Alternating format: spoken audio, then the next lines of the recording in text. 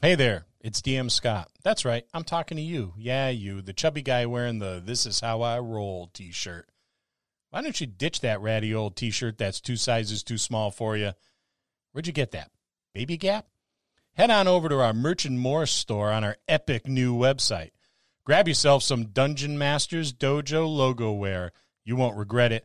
Rock that t-shirt like the nerd boss you are. It's sleek and it's black, and everyone knows that black is slimming. Hell, I look like a slender 3XL when I'm wearing this black shirt. Not only will you look deceptively less chunky, but with that bold red and white logo, you look like a superhero. And who doesn't want to look like a superhero? So head on over to the DungeonMastersDojo.com merch and more to fill your bag with our swag. See you next time in the dojo. Ooh, cupcakes. Don't touch them. Why? They're targets. Targets? What? I'm about to send out a series of psychic blasts from my medulla oblongata to obliterate those cupcakes.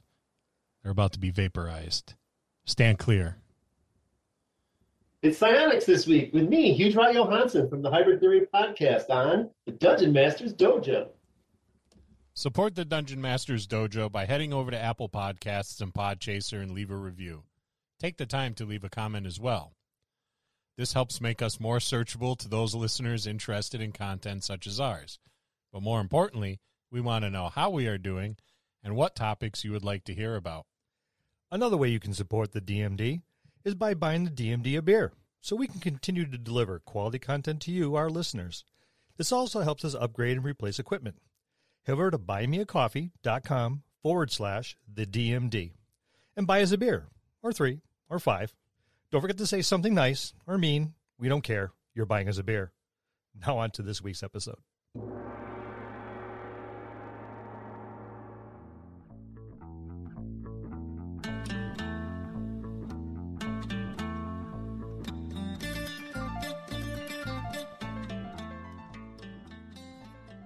Hello, and welcome to another episode of the Dungeon Masters Dojo podcast. This is a show for game masters and players alike.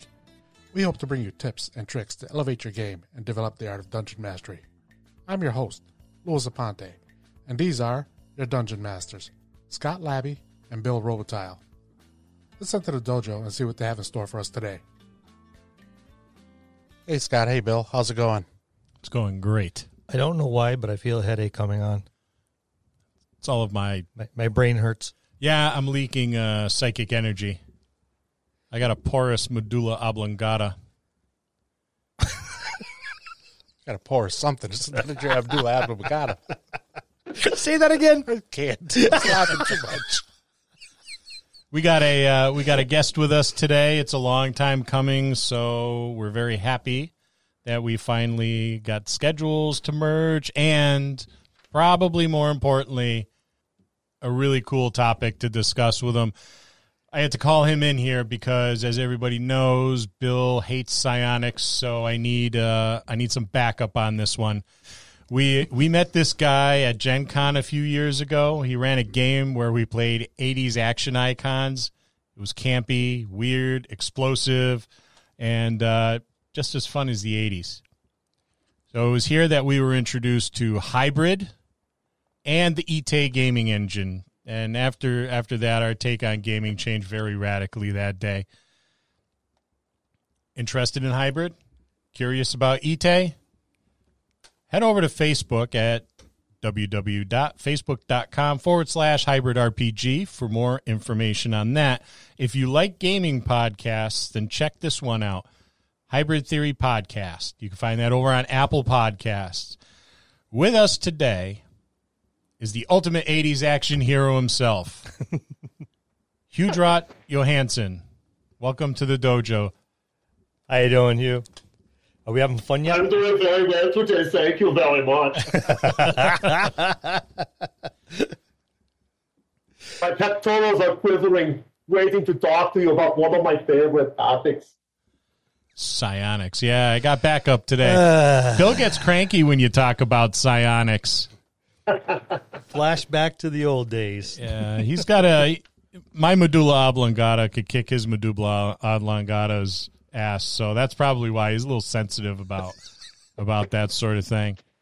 It's all the Do you realize that primal anger, rage, and aggression comes from the medulla oblongata? yeah. Okay, I've been called a big sorry, ape more than once. I was going to say, we have to teach you the frontal, temporal, space, and the limbic system, and all the various portions of the brain, so you know which parts of your abilities will come from.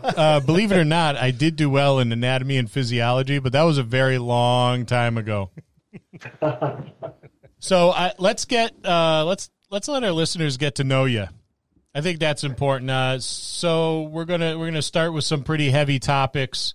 Would you rather? Let's play a little game called Would You Rather. Would you rather spend a year living in a nudist colony with Rosie O'Donnell, or a year living in a shipping container with a flatulent Jack Black? Wow, those are both very heavy topics. I'd have to say Rosie O'Donnell in the nudist colony, just because there's a lot of gamers there. Yeah. Yeah, and it's just otherwise it'd just be you and Jack in a lot of gas. Yeah, in an enclosed space. The death of the ozone layer. That doesn't sound very entertaining. I know, a nice guy, but ideally you would want the flatulent Jack Black at the nudist colony. Yes. Because he'd be fantastic to help run the NPCs. Yes, and a naked Rosie O'Donnell in the shipping container. Preferably with you on the other side of the door. Or no lights. Sorry, Rosie. I'm sorry. We'll be on The View tomorrow. That'd be the best thing that could happen to us is an angry rant from her on The View about us. What's funny is I actually based an NPC voice on her once. It took me 10 minutes to get the New York accent, and then it turned into a mutilated Chicago accent, and I gave up halfway through the session. Where do you practice your accents? When I'm working. Yeah, I do it in the car, so it looks like I need medication. Yeah. People sometimes will sometimes I'll do it when I've got a problem at work and I'm spouting obscenities, and I'd rather spout the obscenities in somebody else's voice instead of my own. That makes sense, because you just point at somebody else going, it wasn't me, it was him. Yeah. Now this question, and I thought of the endless possibilities that could come from you about this, and I know I will not be let down. What would be the creepiest thing you can say while passing a stranger on the street? Okay. The first question I have for you is, creepiest for me? Where did that come from? It's so scary. I don't know what that means. I think that it's not what you say, it's how you say it. And to me, the creepiest thing, I thought about this a little bit while I was waiting for the intro and whatnot. And I think that the creepiest thing is the thing I say to my kids' friends when they come over. I'll say, "Hey, how's it going? Want to be my friend?"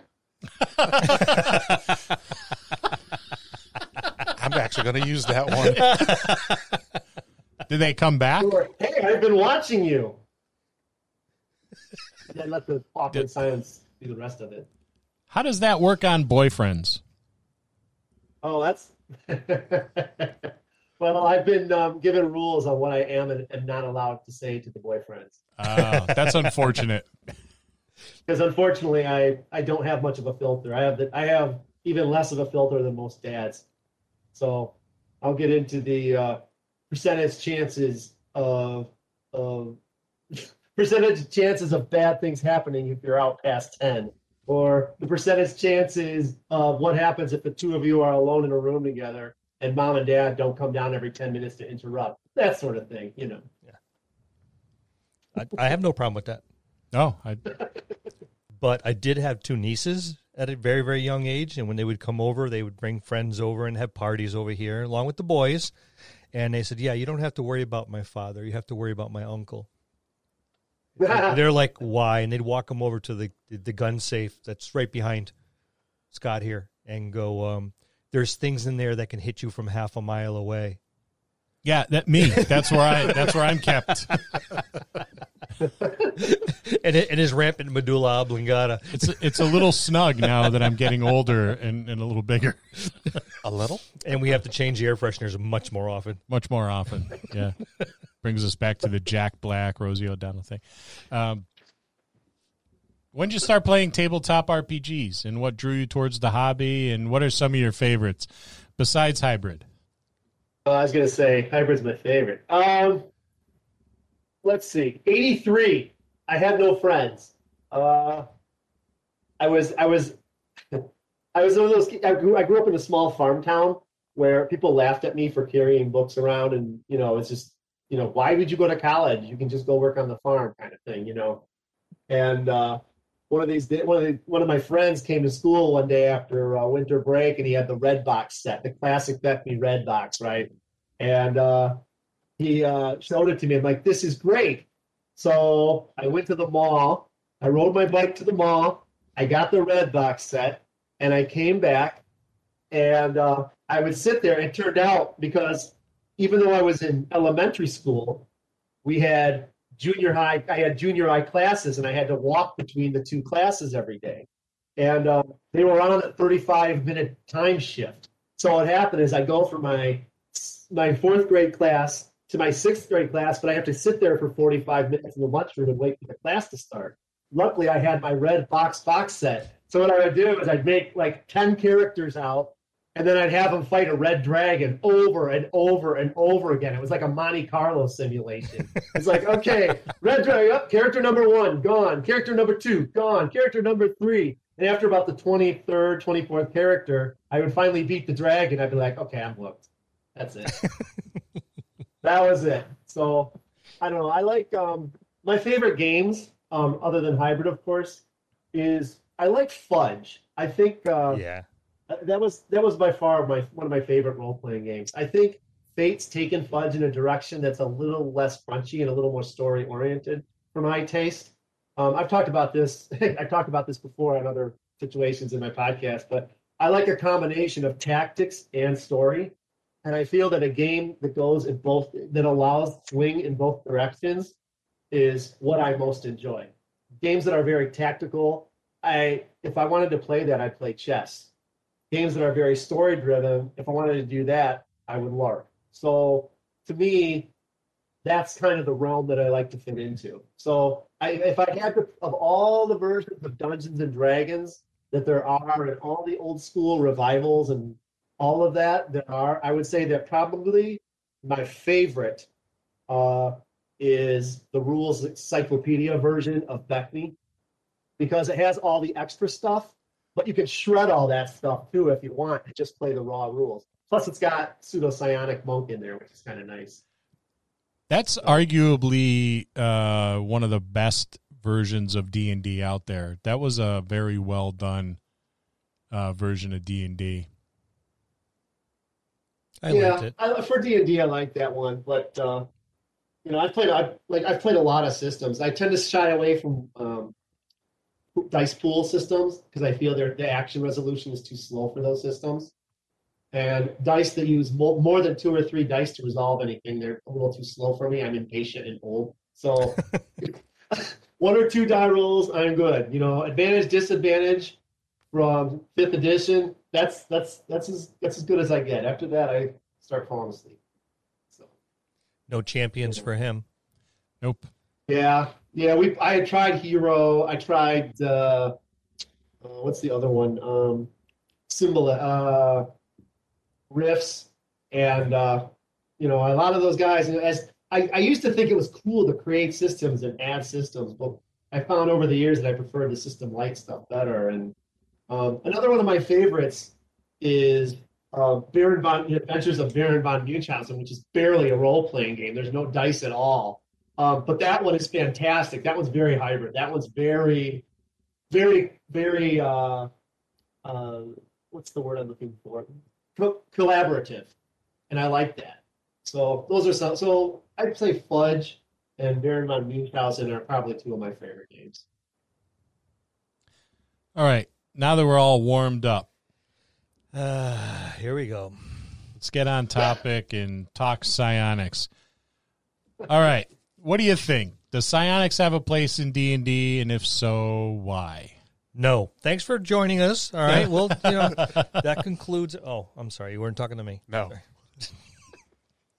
I would be interested in why you don't think it belongs, Bill, before I answer the question. No. You first. Oh, they say the guy that goes first loses. Yeah, I know. Okay. Well, I think it does have a place. Well, when you say D&D, do you mean D&D as a system, or D&D as a genre, or D&D the game world? Because each one of those is a different question. Yeah, right? I would, barring the game world, because, depending on what game world, you delve into, of course, psionics does have his place, particularly in Dark Sun. Right. But as a game, as a genre, let's start as a game first. As a game, yes, it does. But second edition and third edition did this really cool thing where they basically said, look, you can treat psionics as another type of magic system, or you can treat it as an external system. And they talked about how to direct the game using one paradigm versus the other, right? But if you're going to use it as just another magic system, you might as well just use the magic system. There's no sense in having the additional system. It serves no purpose. If you want to create something different, however, then psionics definitely has a place. I actually talked about this in my podcast, but basically, I treat psionics as a very scientific phenomenon. My background is biochemistry and neurophysiology. So when I wrote my original systems, I totally shredded everything I learned from every other game system, and I based it specifically on that. So if you want to have a game where you want to have a system that can be a nice counterpoint to a magical system that has a different flavor, it's fantastic for that. And that's how I would say it would fit in. If you're going to go with a group of people that don't want to go with that paradigm, you're better off just building a psionics class, but make them specialists in certain magical spells and be done with it. So does that answer the question, or? Yeah. What about the genre? Do you feel it's the same way for the genre as it is the game, or is there something different about the genre itself? Well, the fantasy genre has always had people that use mental abilities. I mean, but if you look at Harry Potter, right? Harry Potter, you have your affluence and affluency, and they treat it just as another magic. So even, and of course, look at the spells, the enchantment and the charm spells. So the question of whether abilities such as telekinesis, telepathy, things like that fit in the genre, that's a non-starter. I mean, that's a non-starter. Absolutely, those things belong in there. It really comes down to what you want to portray in the game you're playing. We tend to think of psionics as futuristic. So if you want to have a futuristic mix into your fantasy genre, that's a fantastic mix, right? I also think it's good in the fantasy genre is it goes towards between the 1600s and the Victorian era. In that period of time, the golden age of discovery, where you're going from alchemy to chemistry, I think if you're running games in that time frame when firearms are starting to evolve and things like that, I think that it fits within that genre too. I don't think necessarily psionics fits in the 1200 to 1400, 1600 area of time frame, but I do think that there's a definite place within the fantasy genre for psionics. Well put. That makes sense? I thought so. Yeah, that's really well put. How do you feel about that? Are you won over? No. How come? I haven't seen psionics done well yet because it unbalances the game too easily because you have all kinds of offense and you have no defense against any of the psionic abilities unless it is treated like you said, a magic, a different form of magic. But if it's treated outside the rules all by itself, you read all these different effects and there are no defense against them. and it's too easy for someone to run rampant with the game. The other characters, Lou's over here with a semi-smirk on his face because he's notorious for that kind of stuff. And I found it just simply outbalanced the game each and every time I seen it played. Oh, that's why I got to play hybrid psionics. Well, like I said, I haven't seen it done correctly or well yet. Now, that might change with 5th edition. That might change with 5th edition. But up to this point, I have not seen it done right or well. And all it does is just screw up every game it's ever been in. I liked it.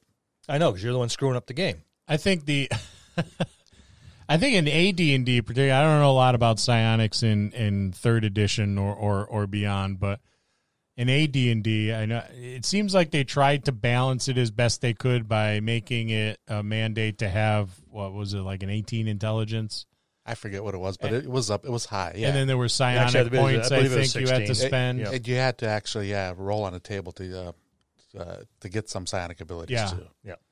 Yeah. So Zero and first edition were fails on that. It was just added on. If you look at the history, they added it on, and even Gary didn't like anything based on points, and so it makes sense that it came from someone else, and then they tacked it on because back then, they were kind of doing what I used to do in the '90s, what we've all done at one time or another, where we I saw that in a movie, I want to make it happen. I saw that in a movie, I want to make it happen. So it just felt like that. It wasn't until 2nd edition came along that they tried to balance it. They did a pretty good job, but it still was not considered a core part of the game. It was still written as an add-on system. And then 3rd edition tried to build it directly in using the 3rd edition mechanics. But I've heard you guys talk about the 3rd edition mechanics before, and they tend to get a little bit heavy towards the magic and the psionic side. Mm-hmm. So, they weren't done particularly well there either. I think that people don't know what to do with them. That's the feeling I get. Yeah, whether or not they fit neatly into your fantasy campaign setting, whether or not they have a place. What do I do with them? How do I portray a character? How do I run a table with 1 or 2 characters? I think that's what abilities? It really is. I think a lot of DMs, at least because when I played, it was 2.5. You're right. And the few tables I played when I played a psionicist, I don't think the DMs were really prepared for it, so they didn't know how to handle it. So, I was overpowered because they didn't do their homework either. But it was tough. It was tough. I mean, because it's like, at a particular level, I can teleport someone to another destination as long as I can see that destination. Okay, well, I can see the moon. That's true. I can see that crater on the moon. All right, I'm going to send them there. But I'm not overpowered. And I've had players try that. Right.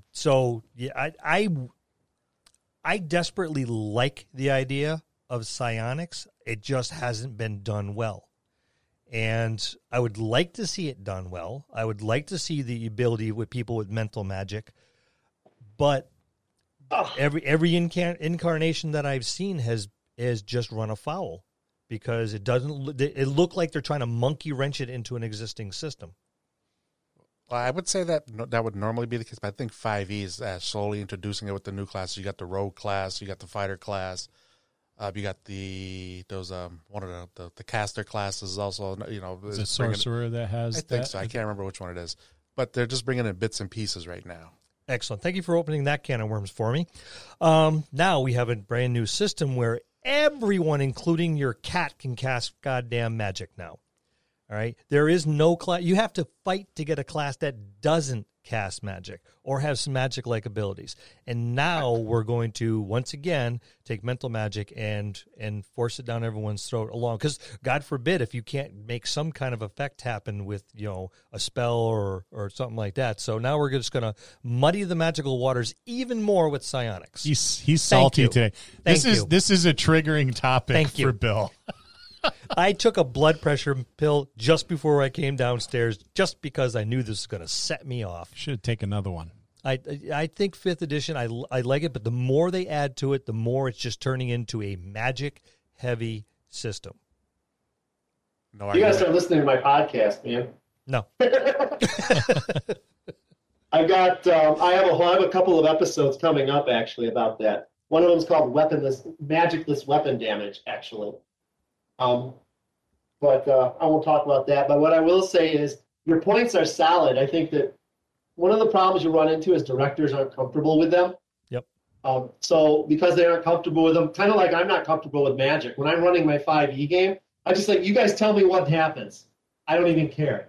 You know, the abilities in Dungeons and Dragons, and it's always been this way, they're based on tactical effects, right? And so because they're based on tactical effects, a lot of what's beautiful about the game is lost on that tactical basis. We've talked about that with Hybrid before, where it's not a matter of rolling the hit and doing damage. It's that description and the intent that's more important than the actual damage that you do when you're playing Hybrid, right? And that's what I'll do when I'm running my 5e game. It's great that you can do, 1d10 points of damage, but what really happens, sure, you're going to use 2d10 for your Ray of Frost, but what's to stop you from taking that Ray of Frost and making a little tiny chair and sitting in it and rolling around in a pond, right? You don't see that in the rules, right? Why can't I do that? Because the rules aren't written with that in mind, right? The rules are written tactically. And so if everything's written tactically, that's the frame of mind. That secondary step beyond the source of magic or what it comes from gets lost by the tactical descriptions. And the directors will get lost because they're thinking, oh, God, what are they going to do to my bad guys? And to me, I would challenge the directors, and I would say, look, these exist. Make some bad guys that use these same abilities and hit them first. Learn them well. Learn them hard, hit them hard, kill a couple of player characters. Then you'll get to see the fear on their faces. Then, of course, they're going to want to play, and then that will happen is it will engage the group, and then you can all learn it together. Right? The problem is that one side or the other doesn't learn them. The other point is if you're in your session 0 and you don't discuss the genre of the game, then you've lost your opportunity to introduce something unique or new to that as well. Absolutely true. You're going to have, so to me, and then additionally, like you said, to your point, Bill, well, I can see the moon. Why can't I do that? Why can't I go there? I can do 10d10 points of damage, but what does that mean to knocking down a stone block? Right? There's a lot of things that are tactical, and if you go at it from the literal tactical point of view, then you miss out on all the wonder and the beauty that Psionics could really be. We had a Psionicist in the game I'm running now, and there's no, in the 3rd edition, they'd say you have effects, like you can make colored beams cut out of your head and stuff. But I didn't do any of that. What I did is you feel, the director's job is to describe what happens during a psionic attack. It's not enough to say mental blast for 10d10 points of damage. But if you're saying, oh my gosh, you can feel as if the fluid around your brain and your skull is catching on fire and burning you from the outside in, and the blood is coming from your nose and your ears. Now psionics is scary. Now psionics is something much different from magic than I hit you for 5d10 points of damage. So a lot of that has to do with it's the director's fault. And then the other fault is, again, this is one of my beefs with D&D is the everything's magical and everything's tactical aspect that you're saying. I 100% agree. Everybody's freaking magical. Everyone's a freaking furry. I mean, what the heck? Why can't we just have people with blood and iron and wood hacking each other pieces and trying to beat their will into a world that doesn't want them there? What happened to that? Yeah. We're not allowed to do that anymore? Yeah. And that's a shame. Where's the uniqueness of a particular character class, right? Where's the why do you need a cleric if everybody can heal, or why do you need a wizard if everybody can cast magic missile? Or the reason for that is I think it's because of, if this is, to me, all these games are starting to remind me of your MMORPGs. Yep. And I think that's what the masses really want. And so these companies are giving them what they want because it's what it's following. Yeah, well, all the characters are being homogenized. The only thing that's different is the skin. And that's what it is in an MMO. Yeah. Yep. So, and that's where it's actually, a lot of this is based on. All these new characters that I even we went over. You're the new fighter. You're like a Jedi Knight now. So and that's from a game. Your rogue, same thing. These are all from games. They can all heal. Same with the bards. It's all in the video games. Mm-hmm. So that's where I think a lot of this is coming from. Yeah, and then going back to the psionics, it's because magic's so on it everywhere. What do you need psionics for? What do you need it for? You've already got everybody else has got everything else. There's no reason for it. Yeah, Because I would like Professor X is cool. Yeah, I would like to see psionics back in the game, but like Bill said, and yes, to Bill's point, when we were playing, I was a dick sometimes. I was a little. Sometimes. Yeah. Fortunately, he's changed his ways at the gaming table. Yeah. Yes. Back then, it was 87% of the time he was a dick. Now he's only 72% a dick. Wow. Maybe I should leave the room. I feel like I've entered into something here. He's mellowing with age. Yeah. So, for our listeners, there was some terminology that may have been thrown out there that you may not be familiar with. For our guest, Huge Rot, he's a director, not a game master, not a dungeon master, but that's not a storyteller. He's a director. That's the title. So the director does the same job as like a DM or a GM or a storyteller or whatever. Judge. But but what he does very, very, very well, is setting the scene. Mm-hmm. And the description, and that really, like, it does a lot for the game, when the scene is set and you can see it in your mind's eye. I know we had fun. We embraced it. We had a blast. We sure did. We embraced it. We had a blast. It was one of the quickest 4-hour sessions I've ever been at. I forget the name of the poor individual who was trying to keep track of the quotes, and we were firing them out faster than he could write them. It was a fantastic time. Something I look forward to doing again in the future. Thank you very much. I had fun. It's always fun having newbies. We were playtesting that. That was the one that we were playtesting for my next convention when conventions open up again. But you guys have run a couple of my other games. It's pretty much it gets a little bit crazy and over the top. So why not? It's a good time. Yeah, to Bill's point though, Bill, you've seen the way things can go over the top in my games, right? Oh yeah. But you would never say that anything is overpowered or out of control. No, not at all. Right? And that's with abilities that have much looser standards than the Psionics in 5th edition Dungeons and Dragons. Yep. And so the question becomes, and I guess I could keep coming back to the Psionics, the overpowered argument. To me, the overpowered argument has never been one that I worried about as a dungeon master or a director. Because I feel that your job as a director is to challenge the players, and their job is to push you as hard as they can. If you can't react on the fly, then the way I feel about it anyway is like, if I can't, I failed. Oh no, I reacted on the fly, and I curtailed those attempts to send people to the moon, and would explain why and things like that. But the ability for them to repeatedly go back to the book saying, well, no, it says this. And I would say, no, this is the interpretation that we're going to go with. So I did curtail it right back. And as far as knowing the book, I read the book from cover to cover and could quote every sentence in it. So it's not like I didn't know the rules. And that's why I didn't like it, because I didn't know the rules. And I'm like, why are they allowing this? So I became very, maybe slightly prejudiced against the whole psionic system. Not slightly. Yeah, hugely. Psionic, but to Bill's defense, he is probably one of the only DMs that I played with that understood the rules. A lot of the others did not. Yeah, it's common. They won't even allow them in their game. It's sad. It's a wasted opportunity. The fact that you chose to take it on, Bill, is fantastic.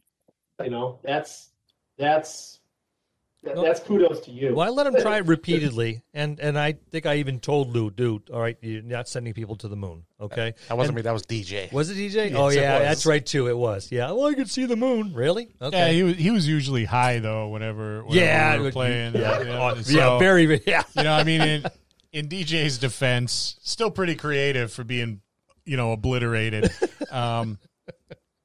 The whole AD&D thing. Well, AD&D almost had this feel like it was cobbled together, like it was bits and pieces of a multitude of articles written by Gary Gygax or some other folks, and then like I think one of you said, Psionics was kind of like an afterthought. I think if I remember correctly, it was tucked in the back of the book.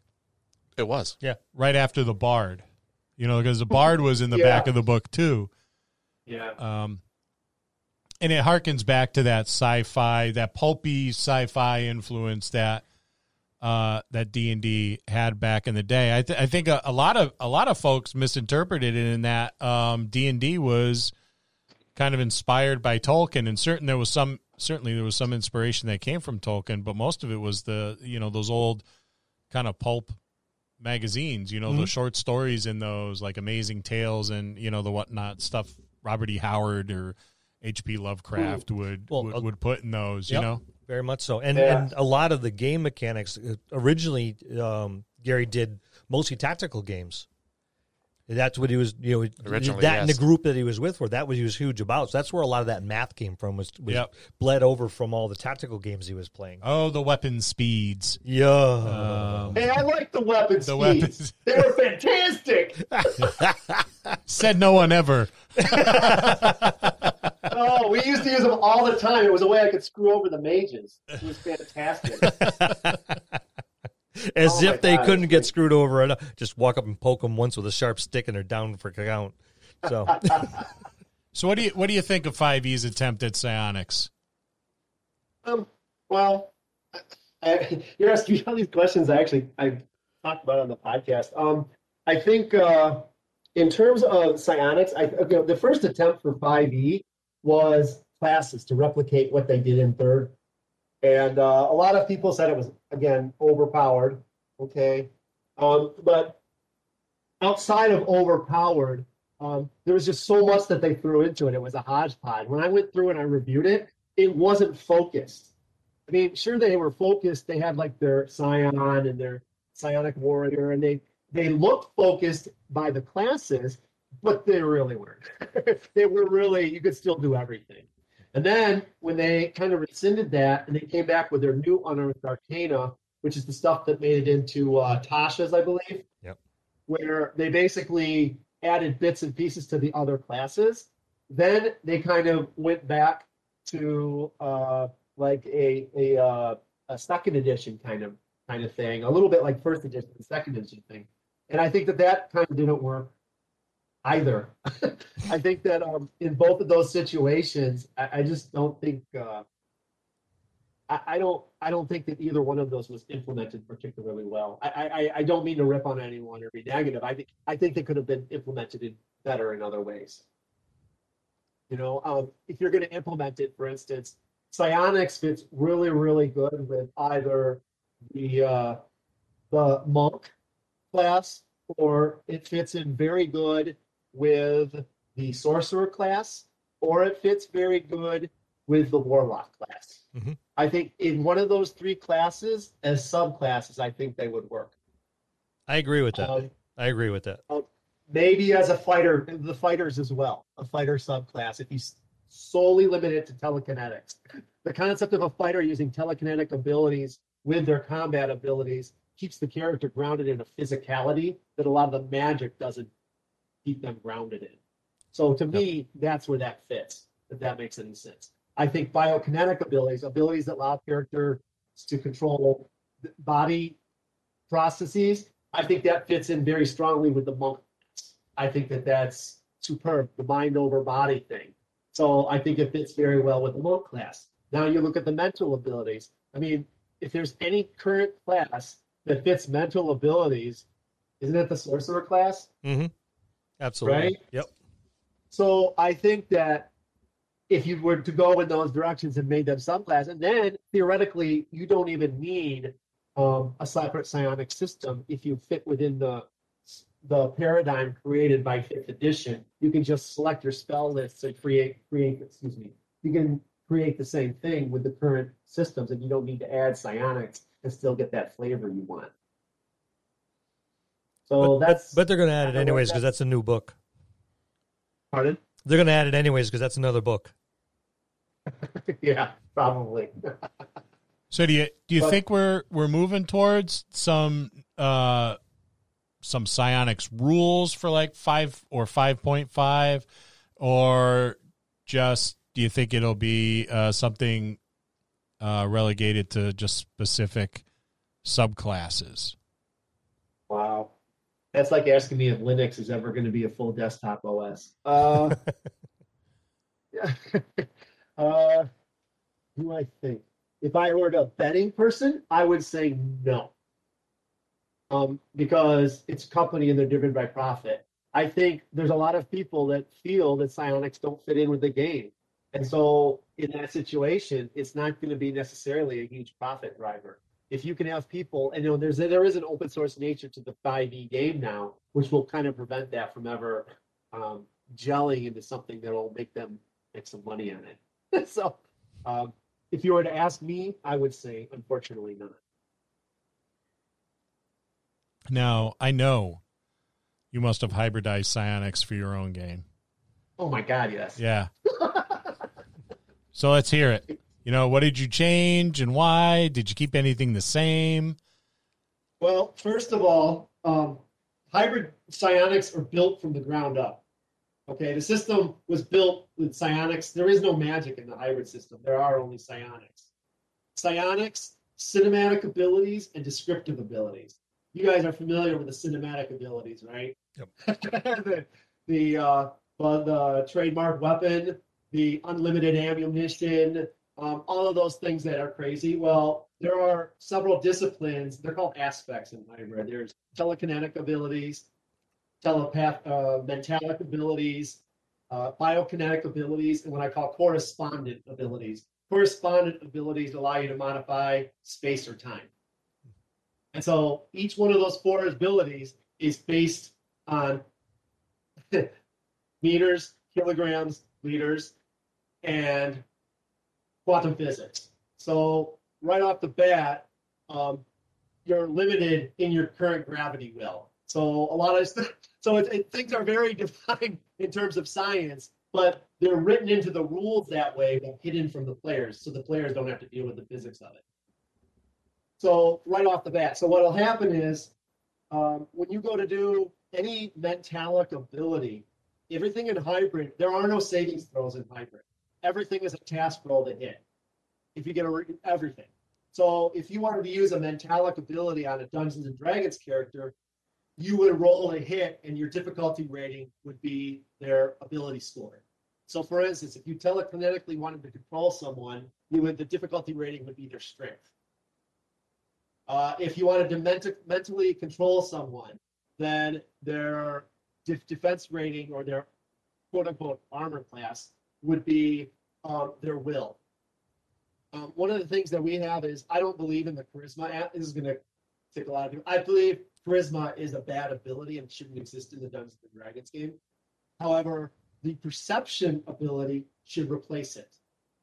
Charisma is a skill. Perception, how many times do you use it? It's so often used that D&D didn't want to change their paradigm, but yet they added passive perception based on wisdom. Right? In the hybrid system, perception is a major ability. If you want to make your opponent see something that's not there, you have to overcome their perception.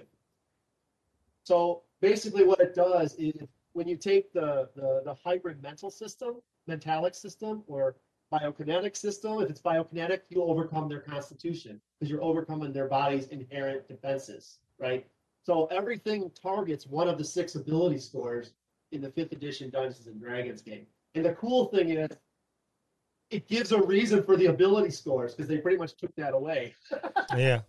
Right? Everything's based on modifiers now. The only reason you have an ability score is to generate a modifier. But when you have everything as an attack, then it actually gives you a reason to think about, well, do I want a 15 or a 16? right? It makes a difference because that makes it 5% harder to hit you with a metallic attack. So that's probably the biggest hybridization that I can think of. Is that the other thing is psionic abilities suck your stun away, your hit points away. So depending on how strong an ability is, and abilities are defined of whether they modify the story a little bit, modify the story a lot, destroy the game world. And depending on the cost of it, they run in a cost from 1 to 10. And that's the number of points of stun it costs your character to use that ability. So it adds the drama to, okay, what if an ability, and now here's a cool thing. What if you have an ability that's an above a level to heal someone for 1d10 points of damage, but then it causes 5 points of damage to you when you use it? That's awesome. Yeah. Right? So I think that's awesome. That adds a flavor to it. So by adding that, then by subtracting their hit points whenever they use an ability, that makes it a more strategic and story-driven decision rather than I'm going to keep blasting them with Eldritch Blast all day. So I would say that those are the primary things that I did to hybridize 5 Evasites. Now, I haven't used it yet. I've got 4 NPCs currently running that are all psionic NPCs where I use those abilities. We've had 1 encounter with them, and the PCs are 2 of them are intrigued and the rest of them are scared. So I think we're in good shape. There you go. So sorry, I get all passionate about it when I talk about it, obviously. No, it just seems to me like you just kind of whipped it together. Well, other thing I like about it, I'm my horn, but like a mentalic ability, you don't just mentally blast someone. You can either affect their thoughts, their dreams, their perceptions, their drives, their movements, or I forget the other one. And it's based on neural traces, neurophysiology. Everything is considered a different trace, and you're manipulating a trace. So when you hit someone, instead of doing mental damage, you hit them and you discombobulate them for a round. Because what was I doing? It's almost like they smoked pot and they forgot what they were going to do. So, tactically, they lose their attacks for a round. But from a story standpoint, what was I doing again? So it has a definite flavor to it that's a little bit different than just hitting them for damage or controlling them. The other thing is psionics. Some of them are in hybrid. Some of them are you have to concentrate on them to use them. And those are called dynamic because you're constantly, I borrow that word from biology. You dynamically powered. It requires energy to constantly put energy into them. Mm-hmm. Whereas other ones are static. You hit them once and then you're out and then you can go do something else. So that's kind of the way. See, I could talk forever. But, so the answer is yes. I like it. But that's how I hybridize psionics for my. That sounds awesome. So you tell our listeners a little bit about hybrid, and then Ite. Ite is one of my favorite things to play with. And I'm dying to use it in a Marvel Superheroes game with the old TSR rules because I know it would be epic. Yep. It's designed, between Fudge and Marvel Superheroes, both of those games are perfectly designed for Ite. Absolutely. As you guys know, hero points, you have hero points. There's a lot of game systems that do it, but the difference with a lot of those systems are they have a mechanistic definition, right? So it's great if you have a mechanistic, or you get to re-roll dice, or you get to add some points, and that's great. But the problem is that that's pretty stifling, right? It's stuck in mechanics, and it doesn't allow you to metagame beyond that. A lot of people, I've seen a lot of podcasts where people talk down on metagaming, but I disagree. I think if you have a system for metagaming and everybody uses it, it's fantastic, and it adds a level to the game that's phenomenal. And that's what the Ite gaming engine is designed for, right? As you guys know, it's specifically designed to take any game system and put it on top of the mechanics. We've been using it in my 5th edition game, and the players were very dubious about it at first. You're ruining Dungeons and Dragons. You're going to ruin the balance. Not a game goes by I don't have players get your point of vitae. We're going to need it. And sure enough, you know, they go to seduce the barmaid. It's really, really helpful to have that point of vitae to help them out. For the listeners listening, basically what vitae allows you to do is it allows you to turn a failure into a success or a success into a critical success. And if it's a critical success, you as players, you can dogpile on a critical success and just keep amping up the level of macho-ness until you run out of vitae or you run against the genre of the game. That's pretty much the only limits to the game of vitae, how far you can go with it. Oh, is that how it works? I believe we barely touched on that. I went through all my vitae chips pretty damn quick. Yeah. Well, you know, to introduce them to the system, I did the same thing I did for you guys at Gen Con. I gave them 10 points of vitae for their 0 session. We did our 0 session, and then we did a 0.1, 0.2, 0.3, specifically to get them used to using vitae. Because a lot of them are like, well, but I had my son who's only known the vitae gaming engine since he was 6, and he's 13 now. So having him there to show them how he could just do whatever he wanted every single time he did something. Everyone's like, you can do that? You can do that? You can do that? Just like we had at Gen Con, I had a ringer playing with you guys. There's always a ringer playing with you guys to push that. So yeah, no, he sat next to me. Say what? He sat next to me. Yeah. Yeah, as long as you have someone to push the rules, after 1 or 2 times, people get the hang of it very, very quickly. So, yeah. Now you're podcasting. I think you're podcasting a little more frequently, or am I wrong than you were before? Tell us a little bit about how that came about. Well, it's your fault. Basically, what happened was, you know, I met you guys a couple of years ago. And over the years, you know, I've been running these games at Gen Con for like 20 plus years. And so over the years, I've kind of grown this group of following. You know, I run 5 games. 3 of those games are set for people that come back every year to play it. So, like, I got the Rhine there up in Wisconsin. I have all these different people, these different groups of people that come to play. I can use their name, I asked. Anyway, and so I have all of these people that come to play, and what ends up happening is, when's the game going to be published? When can we buy the rules? How do you do this? How do you decide how you design your characters? You know, how do you make, you know, a lot of questions have come up because they've had a lot of fun with the game. And so originally what I started doing is I had this hybrid theory, I had the hybrid theory blog. And if you go back and look, it goes back way back. It's been there a long time. But I realized no one looks at blogs anymore. So tough to read while you're driving. Pardon? It's tough to read a blog while you're driving. Not really. Yeah. Well, my kids will tell me I'd rather watch a video. I'd rather listen to a podcast. And so, in listening to you guys, it kind of took the fear away, because I'm like, what am I going to say? Who cares what I have to say? You know, there's a lot of that, what do I have to offer the community thing. But you guys enjoying the game and having a podcast of your own kind of inspired me a little bit. You know, you guys talk about inspiration on your podcast a lot. You know, it inspired me to want to try something different. And so the first couple of podcasts are such garbage, but it was really important for me to mine, not yours. But what it forced me to do is to figure out, what do I want to do? What is I want to talk about? What's the voice that I wanted to bring?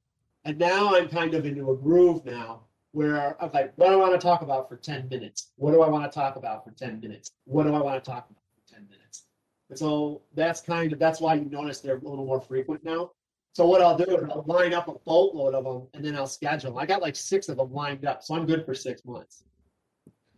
But yeah, like the next 4 or 5 of them are all about either magicless fighting and magicless damage, or they're about psionics, further extensions of my psionics game and how I'm going to use it. Like, I have one podcast episode dedicated to each of the 4 schools of psionics, and then I have one dedicated to how I would build a psionics class in 5th edition. You have my permission to use my point of view at any point. Well, I'll say that. Well, I think your points are valid. Well, But I think that I think the best way to do it is to have a collaborative relationship. Obviously, you and Lou have a collaborative relationship. Lou pushes it as far as you could go, and you tell him to shut the hell up. That's pretty collaborative. That works pretty well. yeah, well, I'm pretty much on the winning side almost all the time. So, yeah, I can go with that. Sometimes. I get a win every once in a while. Yeah, he'll squeak a little one through there every now and again, but Yeah, but no, but I think it's a legit. I kind of, to me, I use psionics. I use them in a Victorian era campaign because I have, like I talked about, I have a whole race of people that are psionic people. So imagine if you have an entire race of everybody can read everybody else's mind. What do you do with that? How would you build a society based on that? When everybody can read everybody else's mind. And so from that kernel, I built out there. So I built my character abilities and the character classes out from it. And then how does that society interact with a magical society like you would find in Waterdeep? That's a whole nother question, right? Yep. So, that's, I think that's how, I plan on implementing, psionics in Dungeons and Dragons, and that's how I think they could be I think if you as a director are introducing them for a reason, something that you want to explore, it's totally worth the effort. If you're just employing it because it's another system that the player wanted, I'd hesitate against that. Because what's the point of creating something unique if you don't know where you're going to go with it? So that's just the way I look at it. there you go. So I'm going to count this as a win. Sorry, Scott. It's a win for us. That's right, Scott. I count it as a win as well, and I knew Bill's a little bit on board. He just won't admit to it. Yeah, he's Bill doesn't like change. I don't know if anybody's noticed that. He's your classic D personality. He's a little set in his ways. I don't know why you said that. I embraced 5e wholeheartedly. You did, and I was shocked. Absolutely shocked. Wholeheartedly. Remember, wholeheartedly, even the new psionic stuff's in 5e. Yeah. Yeah, it's not there yet. It's there. Not yet. No, it's not. Tasha's is an optional book, remember? God damn it. Says it on nearly every page. Optional. And that's Hugh Drop Matthias Johansson from the Hybrid Gaming. You can find the links to the Hybrid Theory podcast and the Facebook page in the description below. Go check it out and improve your game. Thanks for joining us. See y'all next time in the dojo. That's going to conclude this episode. Thanks for tuning in and listening. Please subscribe to the podcast for more great content. If you'd like to hear a particular topic, you can reach us on Facebook at the Dungeon Masters Dojo, or you can drop us an email at thedungeonmastersdojo@gmail.com. Thank you, and have a good day.